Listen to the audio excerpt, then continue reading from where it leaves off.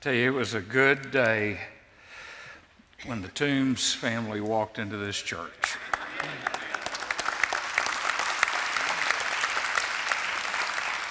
And I'm taking them with me, so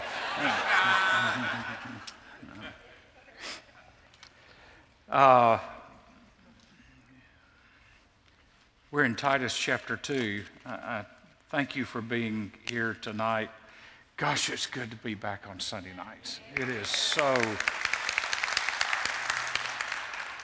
I know I've beaten this drum for 31 years until I've worn it out, but this church has moved forward because of Sunday nights. Because of this group, this remnant, this core of a larger church family does not grasp and understand what needs to happen in the times in which we live, then the larger church family will never get it. You have to be spreaders of the virus of hope and faith and vision. And I'm grateful for so many of you that have made Sunday nights a priority through the years, up and down times. Some of you, it has been difficult to get here, and you've still gotten here for the house of prayer, for the things we've been able to do on Sunday nights. And I really believe we wouldn't be where we are today if it hadn't been for Sunday nights. And it is...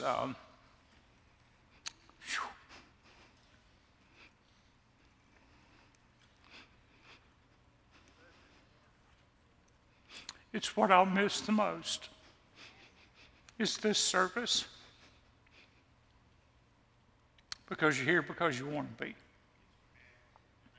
So, now if y'all gonna make me be this way for the next 3 weeks, I'm not coming back. All right, let's talk tonight about what we owe the next pastor.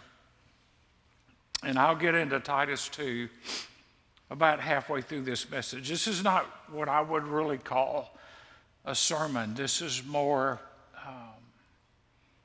me sharing my heart with you about where we are personally, where we need to be corporately to prepare our hearts for the next thing that God has for us as a church family. Terry and I covet your prayers. Obviously, we're asking God for healing. I hope you don't take us off your prayer list come the end of April. Hope you leave us on there. That'd be very kind of you to do. But we need to determine what's next for us. And I've done several podcasts and radio interviews. For some reason, it seems to be a big deal to some people that I've stayed somewhere 31 years. I said, hey, Jesus stayed here 33 years, and so I'm still short of the goal.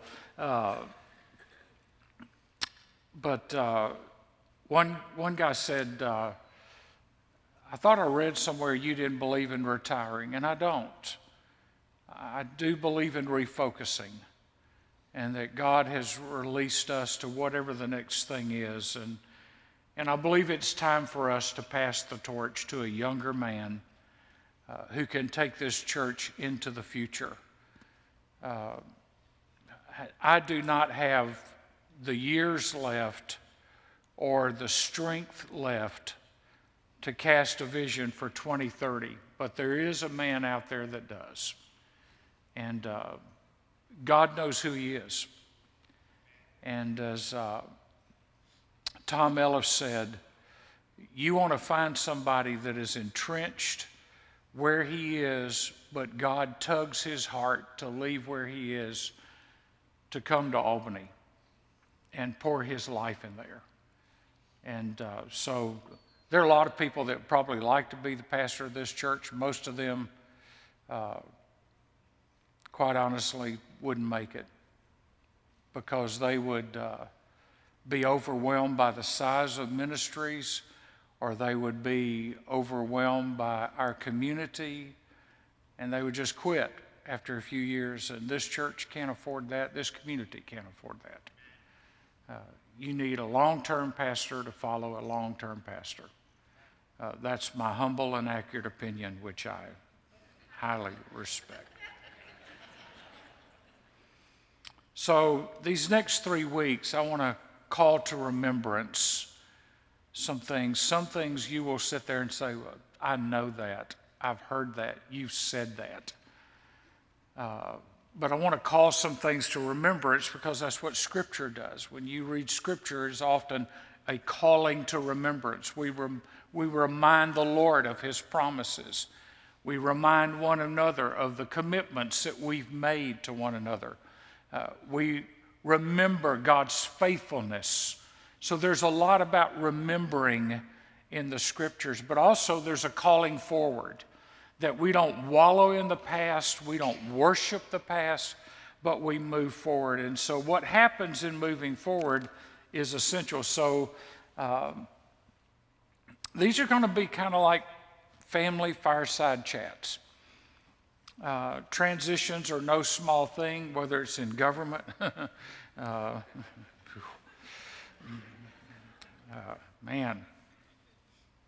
or in families, or in church families. There are consequences in transitions, but there don't have to be train wrecks. They're hard, but they don't have to be difficult. They're just different. Any transition is a time when things are different. I remember when our kids went off to college. It's a transition. Hallelujah, we got them out of the house. They came back for a while. You leave and cleave. We left, we got married, and we left and went to Kansas City. I think to my mother-in-law's dying day, she never forgave me for taking her oldest child 21 hours away. I rejoiced in every minute of it. But,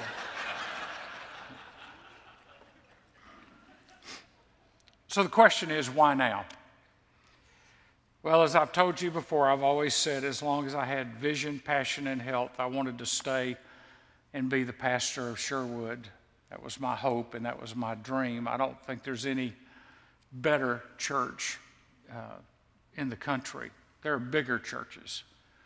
But at its core and at its heart, when we could easily go negative in a culture that is negative, we have risen to the occasion at every turn.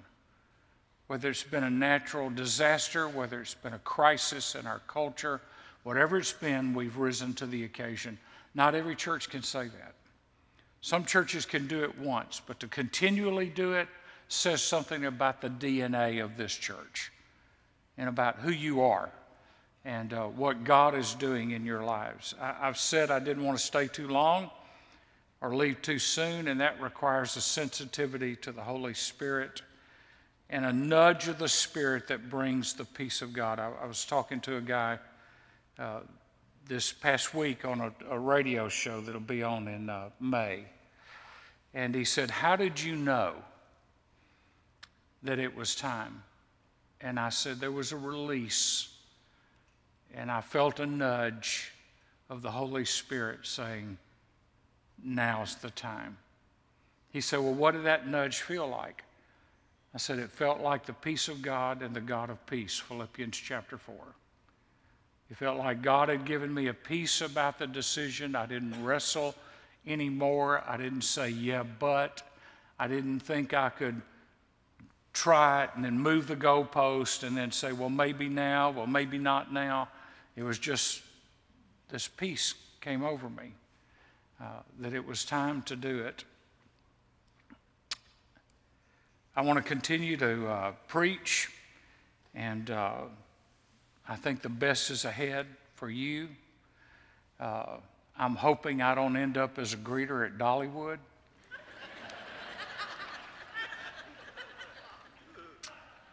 I'm really hoping I'm not like some of the folks in East Tennessee. Boy, somebody's going to hear this. These gray-headed guys that are thin on top and they got a ponytail that goes way down the back and they're wearing overalls and a tie-dyed t-shirt. I hope that's not me. If it is, just come visit me and throw me off my deck and let the bears eat me. I want to encourage pastors however I can. I've done a couple of Zoom calls with pastors lately, just a handful of guys, just talking to them about how to handle life and trials. But here's what I know.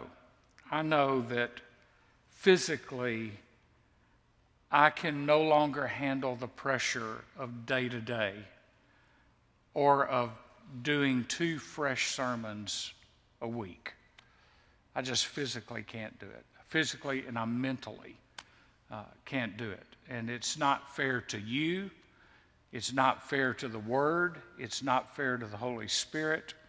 It's not fair to the future of this church for me to limp along and you have to deal with less than God's best. And so that's why I felt a release. Bob Russell wrote a great book called Transition Plan. And in it, John Maxwell said, "A legacy is created only when a person puts his organization into the position to do great things without him." And I hope that's what I've done. That this church can do great things without me. If it's dependent on me, then it's dependent on the wrong person. It needs to be dependent on the Lord. And the transition team has the guidelines that I gave them, and they've had an advisory board, and they've prayed, and they've met for prayer, and they've processed, and they're going at a good pace. You don't need to ask them every week how things are going. Just pray for them. In that book, Bob gives 5 significant reasons why churches need to transition. Number 1, we are all going to die. No one lives forever. In 31 years, I've lived through a lot of transitions here. I've watched people go to glory that taught in our children's ministry and preschool for 20 and 30 years, that were faithfully served God here. I mean, faithfully served God here. Secondly, we lose energy and imagination as we age. We lose energy and imagination as we age. Thirdly, older leaders almost always lose the ability to inspire younger people. Now, I hope that's not true for me, but there is the reality of that. And if I really believe what that sign in the atrium says, whoever wants the next generation the most will get them, I know that there's a better chance of somebody younger than me getting them than me. Fourthly, the one stepping aside has another chapter of meaningful life to live and is respected in that role. And then fifthly, for the good of the organization. You see, any good leader puts the welfare of the organization ahead of his own interest. That's just a fact. I love this church too much to stay beyond my expiration date. You know, these grocery stores and all these things have these labels on bottles now. That, you know, you never had them when we were growing up. You know, you could reach in a medicine cabinet when you were growing up. It had been there since your grandmother was 12. And you say, I bet these are still good. And now it's got a sell-by date. And, you know, Terry says, well, that doesn't mean you have to throw it away by then. I think it means you have to throw it away by then. Because sell-by means, you know, if sell-by on milk means something, then it means it on medicine too. Sell by, take by, do this. So I don't want to stay past my expiration date on effective leadership. Paul said, do nothing out of selfish ambition or vain conceit, but in humility consider others better than yourself. Each of you should look not only to your own interests, but also to the interests of others. So what now? Why now? What now? For our family, it's a new dimension of faith. We're stepping out of the security of a full-time job, out of a loving church and church family, out of decades-long friendships. But we are committed to holding loosely that which God has entrusted to us. It's never been my church. Not since 1989, and it's not my church today. It has always been His church, and I pray it will always be His church. I know this, we didn't deserve all the things that God did. And the only reason God did them is because this church prayed us through them and prayed through the things that came before us. The things that we are known for are because of prayer. The things that we will be known for will be because of prayer or prayerlessness. Here's what you owe the next pastor. You need to bathe him in prayer. Well, tell us what his name is. You need to bathe him in prayer. God knows his name. You just need to bathe him in prayer. You need to already start calling his name before God. God, the next pastor of this church, I don't know who it is, but I'm praying for your hand to be on him. And let me just put it in this context. If the success of this transition and of the next pastor depended just on your prayers individually, how successful would it be? That's how important this is.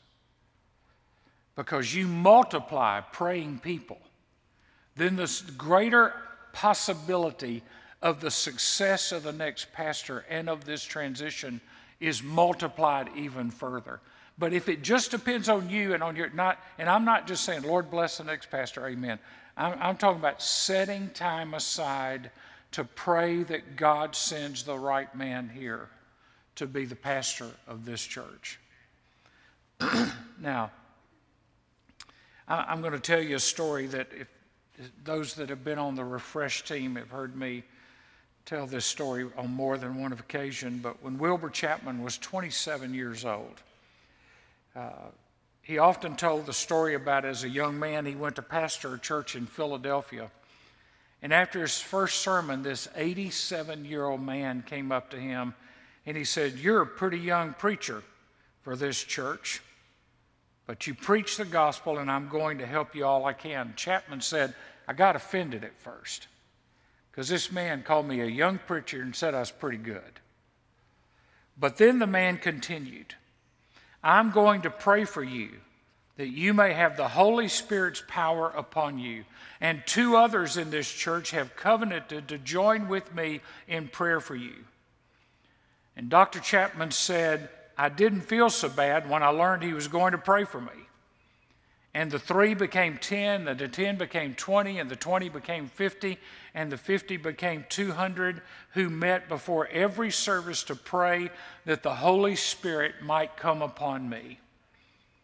I always went, this was Chapman's words, I always went into my pulpit feeling that I would have the anointing in answer to the prayers of those who had faithfully prayed for me, and it was a joy to preach.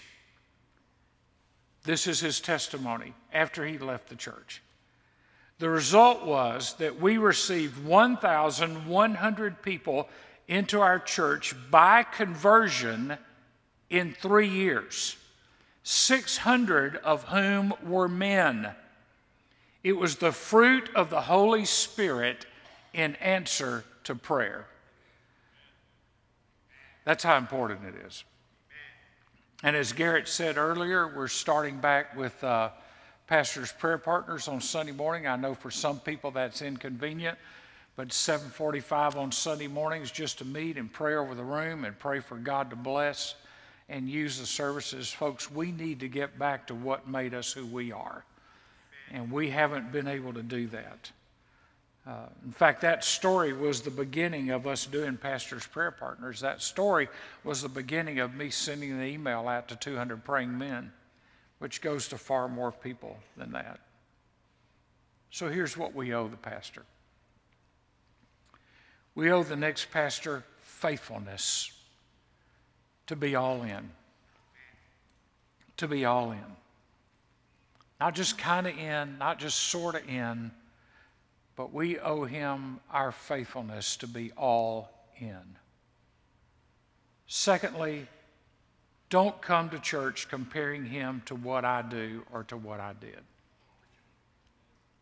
God is not in the business of making clones.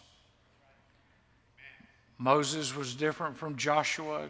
Joshua was different from Gideon. Elijah was different from Elisha. David was different from Solomon. Peter was different from Paul. I mean, God uses different people in different ways, but all for the same reason, that the gospel might be proclaimed. The new pastor is going to be different. I hope so. I believe he's going to be better.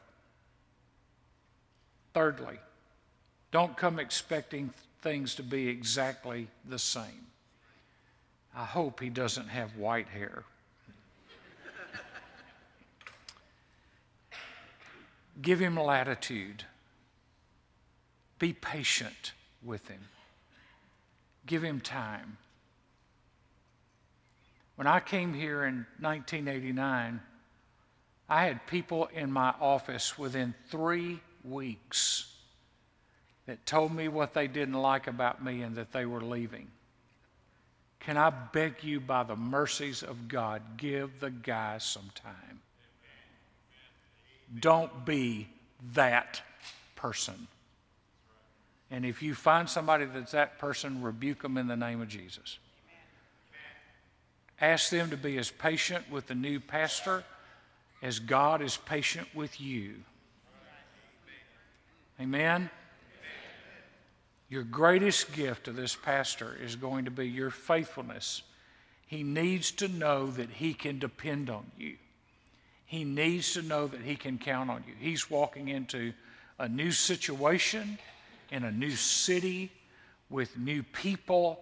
He's got a lot to learn and catch up on and to find out what the DNA is of all that goes on here. And he needs you to be faithful with him in that whole process. So now I'm at Titus chapter 2, which I'm going to weave in and out of. For the grace of God has appeared, bringing salvation to all men, instructing us to deny ungodliness and worldly desires, and to live sensibly, righteously, and godly in the present age. That's how we're supposed to live right now. Looking for the blessed hope and the appearing of the glory of our great God and Savior, Christ Jesus, who gave himself for us to redeem us from every lawless deed and to purify for himself a people. I love that phrase, to purify for himself a people for his own possession, zealous for good deeds. Pray that God's man, when he comes here, will be a preacher of the word, but pray that you will listen to the word as he preaches it. Okay? So, let me give you my responsibility right now in just these moments. I need to do what Moses did before Joshua took the reins.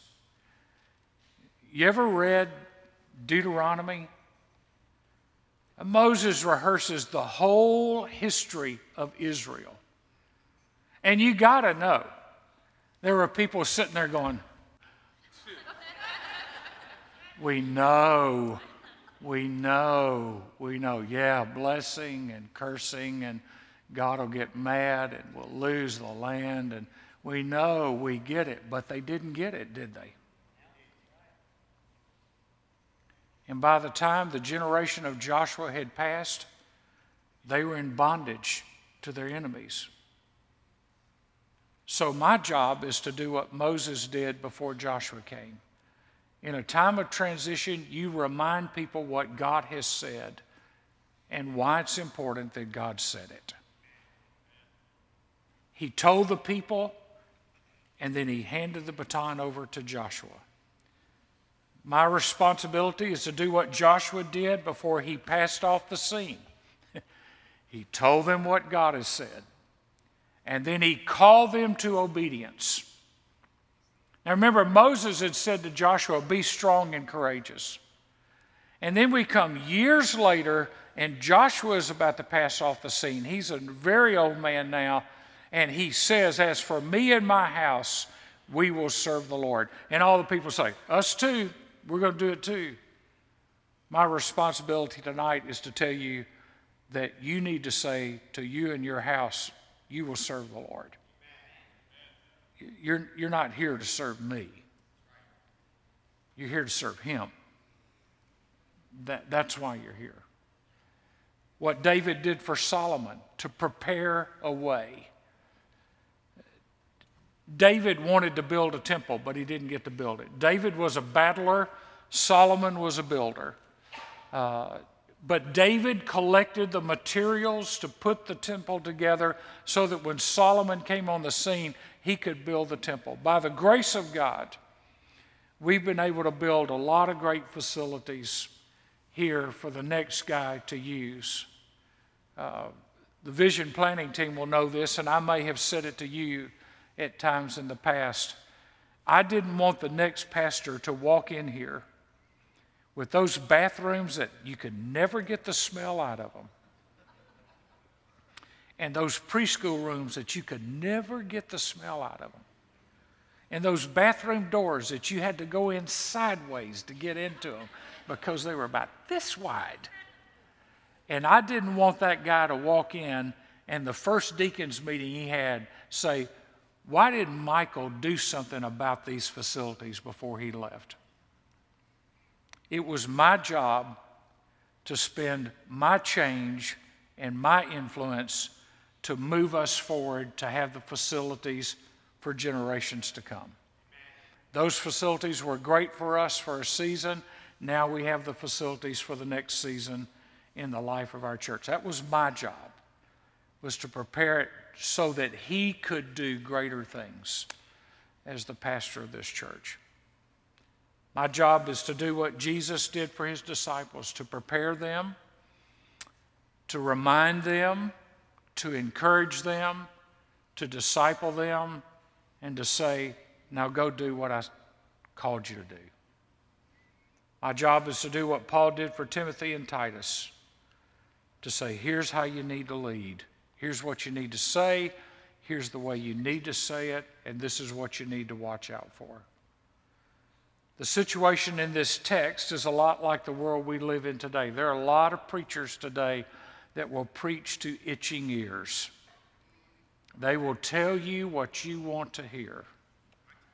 They will tell you in a way that you want to hear it. And they will almost tell you the truth. They will come around the edges of truth, but they won't speak truth. And when Paul instructed Timothy and Titus, he flat told them, you guard the gospel. You make sure that you do what God's told you to do. And so he's reminding them that their homes would be destroyed, their lives would be destroyed by listening to clever speakers that had dishonest motives. Their children would be affected. So he addresses the problem. And after telling Titus in chapter 2, verse 1, to teach sound doctrine, he goes into the extended discourse on the practical application of sound doctrine, and then he returns at the end to where he started. These things speak and exhort and reprove with all authority. Pray that your next pastor, when he speaks, does not speak with a stutter. And by that, I don't mean physical stuttering. I mean that he doesn't almost say something. Your children need a pastor that says what God says. The next generation needs a pastor that says what God says. If you look at verse 14 and put yourself in this situation, imagine these people seeing and reading these words for the first time and hearing them for the first time. And they're looking back on what God did for them in salvation in verse 11, and they're looking forward to a soon coming king. And in light of those two realities, looking back on their salvation and looking forward to the coming of Christ, this was how they were supposed to live. And so Paul pictures for them to be a waiting church. And by waiting, he did not mean inactivity. There was an expectant waiting to live every day in light of eternity. So let me apply that to where we are right now. Don't go into neutral waiting for the next pastor. Keep running the race. Don't say, well, we're waiting, put it in neutral. Call us when he comes, we'll come back. There will be people that will do that. Don't be one of those people. Be engaged, be fully engaged, so that when he comes, he finds a fully engaged people, and he doesn't find a church that needs to repent that it's gone backwards during a transition time instead of forwards. See, if I'm waiting the right way, I'm doing the right things. And Paul tells Titus and tells us how to wait and how to live while we wait. So what is it for us personally? What is it for you? What is it for me? Jesus gave himself for us. He loved us. There's a price that was paid. He gave himself to redeem us, Galatians 1:4. He gave himself for our sins, Ephesians 5:2. He gave himself up for us. His death purchased our redemption. He died in our place. The message of the pulpit and the pew needs to be first and foremost the saving life of Jesus Christ, the gospel of Christ. Now let me give you a warning here. In times of transition, the devil will try to slip in and steal and kill and destroy a fellowship. And it doesn't take long. And the longer a transition goes, the more the devil finds ways to get in. And people begin to doubt, and they begin to murmur, and they begin to question. And then all of a sudden, somebody says to them, well, y'all don't have a pastor. We have a pastor at our church. Why don't you come visit us? Oh, well, okay. Well, we'll come visit you. Well, and then we'll just see what Sherwood does, and we'll see if we like the new guy or not. Don't do that. Don't make the new guy inherit that mentality. So I've just got 3 words for you here. Don't bail, prevail. Amen. Don't bail, prevail. Paul reminded the elders of Ephesus of their obligation to be on guard for yourselves and for all the flock among which the Holy Spirit has made you overseers to shepherd the church of God, which he purchased with his own blood. Acts 20 and verse 28. A purpose was clearly given. The days ahead are going to require unwavering faithfulness. They're going to require your hands to the plow. They're going to require unceasing prayer.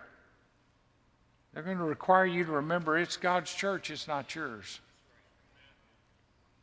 It's going to require you to remember that he redeemed you from every lawless deed, that we are to live under God's authority.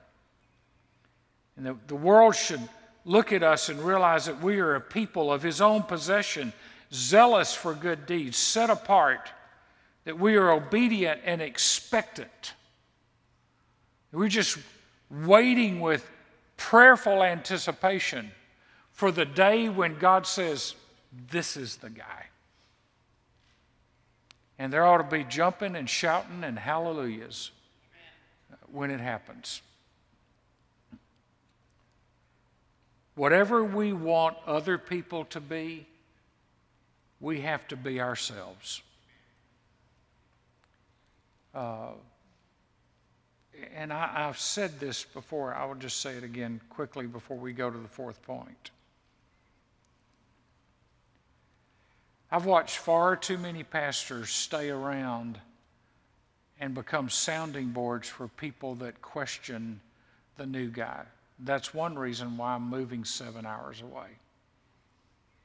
I'm not going to be the guy sitting in the room, because wherever I sit in the room, some of you, whatever he does, if he quotes John 3:16, you're going, what does Michael think about John 3:16? How does he feel about that? Did he use the New American Standard Version when he said that? I believe I need to call Michael and tell him he doesn't use the New American Standard Version. It'll be okay. So let's look at the church corporately. God has redeemed a church, verse 14, for himself.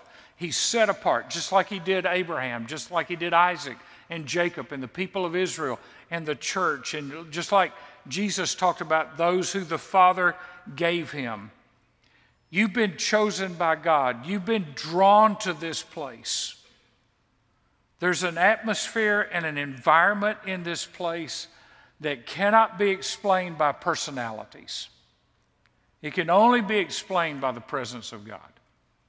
So let me say to you, you are not here haphazardly. And God did not save you indiscriminately. You are here to do the will of God. You are a people of his own possession, a peculiar people. Now, some of you are a little more peculiar than others, but the word peculiar is used 7 times in Scripture. It says we're a peculiar people. It says we are a peculiar treasure. In other words, we are unique because we are God's people. God has called us out of this world to stand apart from this world. We need to act like the children of God, people of his own possession. Act like a child of the King. So that gives me a current illustration. Man, is the royal family a mess or what? I mean, have you ever seen anything? I mean, talk about y'all should marry outside your cousins.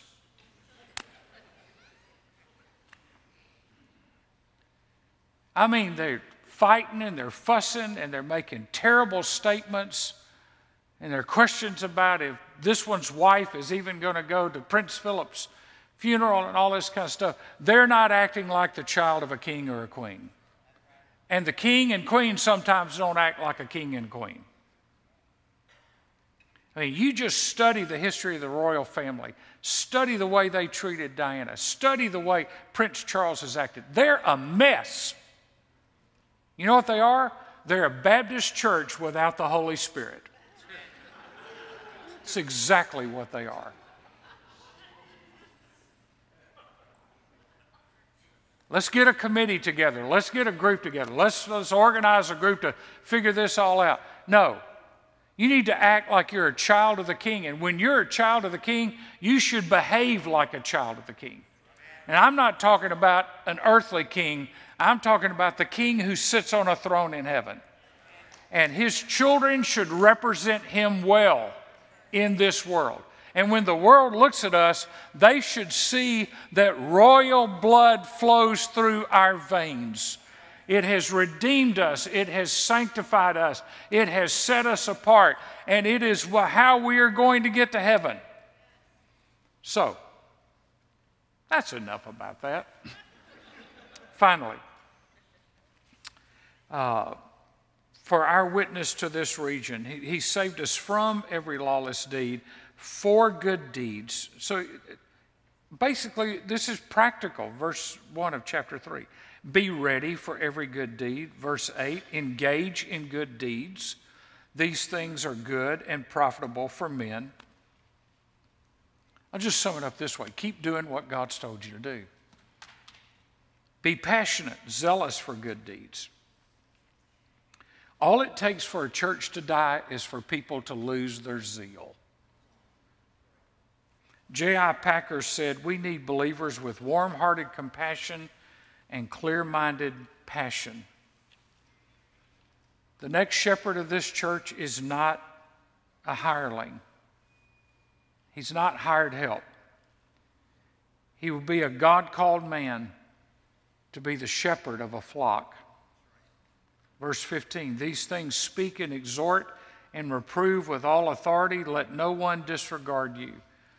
So 3 things here quickly. Pray for his teaching,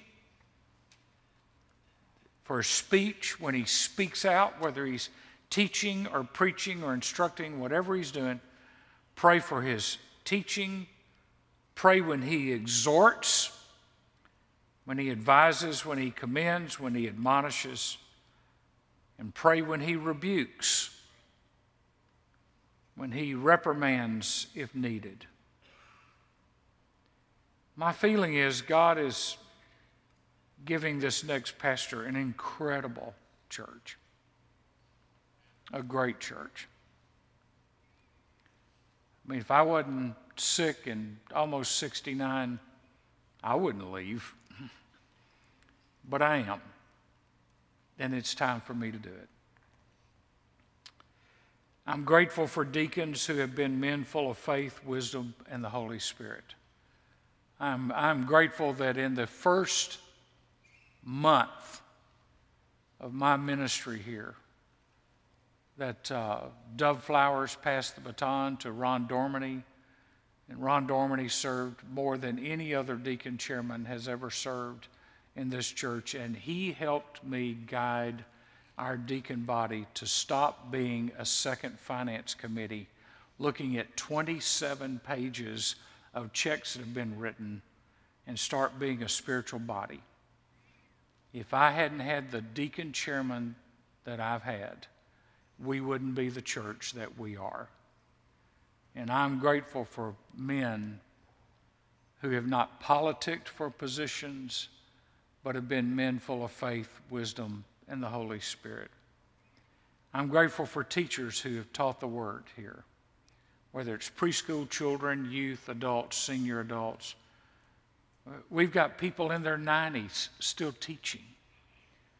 I mean, where do you find that in a world where people think commitment is a 6-month deal? I'm grateful for people that teach the Word. They just don't show up. They teach the Word. I'm grateful for people who have served faithfully. I'm grateful for people who have stuffed bulletins when we used to do that, who have opened doors, who have greeted, who have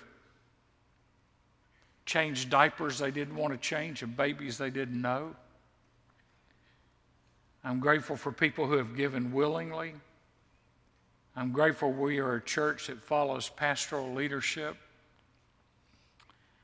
Can I just say there, this has not been a hard church to pastor. I get phone calls all the time, and with Refresh, I've had more conversations than I ever want to have about hard churches to pastor and pastors that just want to quit. This is not a hard church to pastor. It's a great church to pastor. It's a church that is a blessing to pastor. I'm grateful for the vision planning team who have always served faithfully and offered their wisdom through the years on every major project that we've endeavored to take on, who have helped me and guided me and helped me fine-tune things and given their wisdom that I don't have. I'm grateful for a staff that's been diligent to serve and to lead in their areas. I'm grateful for a staff that hasn't had to be micromanaged. Now, I'm a nitpicker by nature, but I'm grateful for a staff that hasn't been needed to be micromanaged. You just tell them, this is what we need to do, and they figure it out, and they do it. I'm grateful for the facilities we've been able to build. I'm grateful for the ministries that we've started. We are known by and large by Sherwood Pictures, but we're also known by the Refresh conferences and by the crisis pregnancy centers and by the recreation ministry and by the Hope Center. I want to tell you something. There are people that have never darkened the door of this church that have gotten free meals from us. There are people that have never darkened the door of this church that have had people in this church come cut trees off of their roofs. That's a great church. That's a great church. I'm grateful God gave us the Hope Center and for the many ways that it's used that even I don't fully know all the ways that it's used. I'm grateful for people that are able to get their GED there. I'm grateful for young men that learn how to do basic car repairs. I'm grateful for the classes that we were able to teach there. I'm grateful for the people that have done so much in so many ways. And I want to tell you, when the next guy comes, he's going to be overwhelmed by how good God has been to call him here. If you stay faithful to doing good deeds. Finally, I'm grateful that God has a man that he's going to lead here and a man that is going to take you to the next level. I'm begging you, love him, follow him, pray for him, support him, and before he ever comes, stand ready to say, what do you need us to do? With that attitude, you'll have God's man. Trust me, you will. God will tug his heart. And God will put his heart together with our transition team. And there will be a oneness in them and a oneness in you that you cannot explain except the work of the Holy Spirit doing it in your midst. Let me pray for you. Father, I thank you for these precious people. I thank you for worship tonight. I just thank you that we were able to be back tonight and to gather together and that so many people came tonight. And I thank you for Kids Rock going on tonight and for all the things that are happening on this campus. I pray your blessings. I pray this transition would be a model, an example to every church that ever tries to figure out how to transition from a long-term pastor to a new pastor. Lord, just like we have modeled so many other things through the years, may we now be a church that models how to do this right. Lord, I believe that the best is yet to come. I believe there's a land to be taken. There are lives to be saved. There are ministries to be started. There are families to be restored. There are students to be reached. There are children to be engaged. There are senior adults to be ministered to.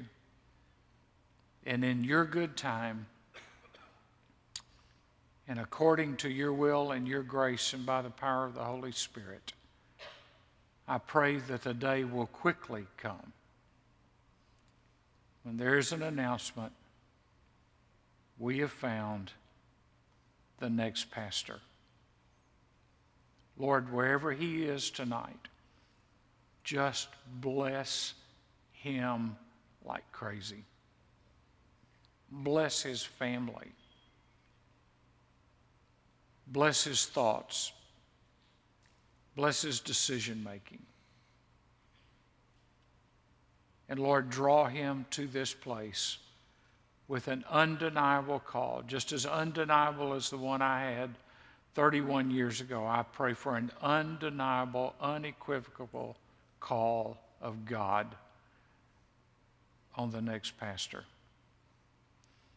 We pray it in Jesus' name. Amen.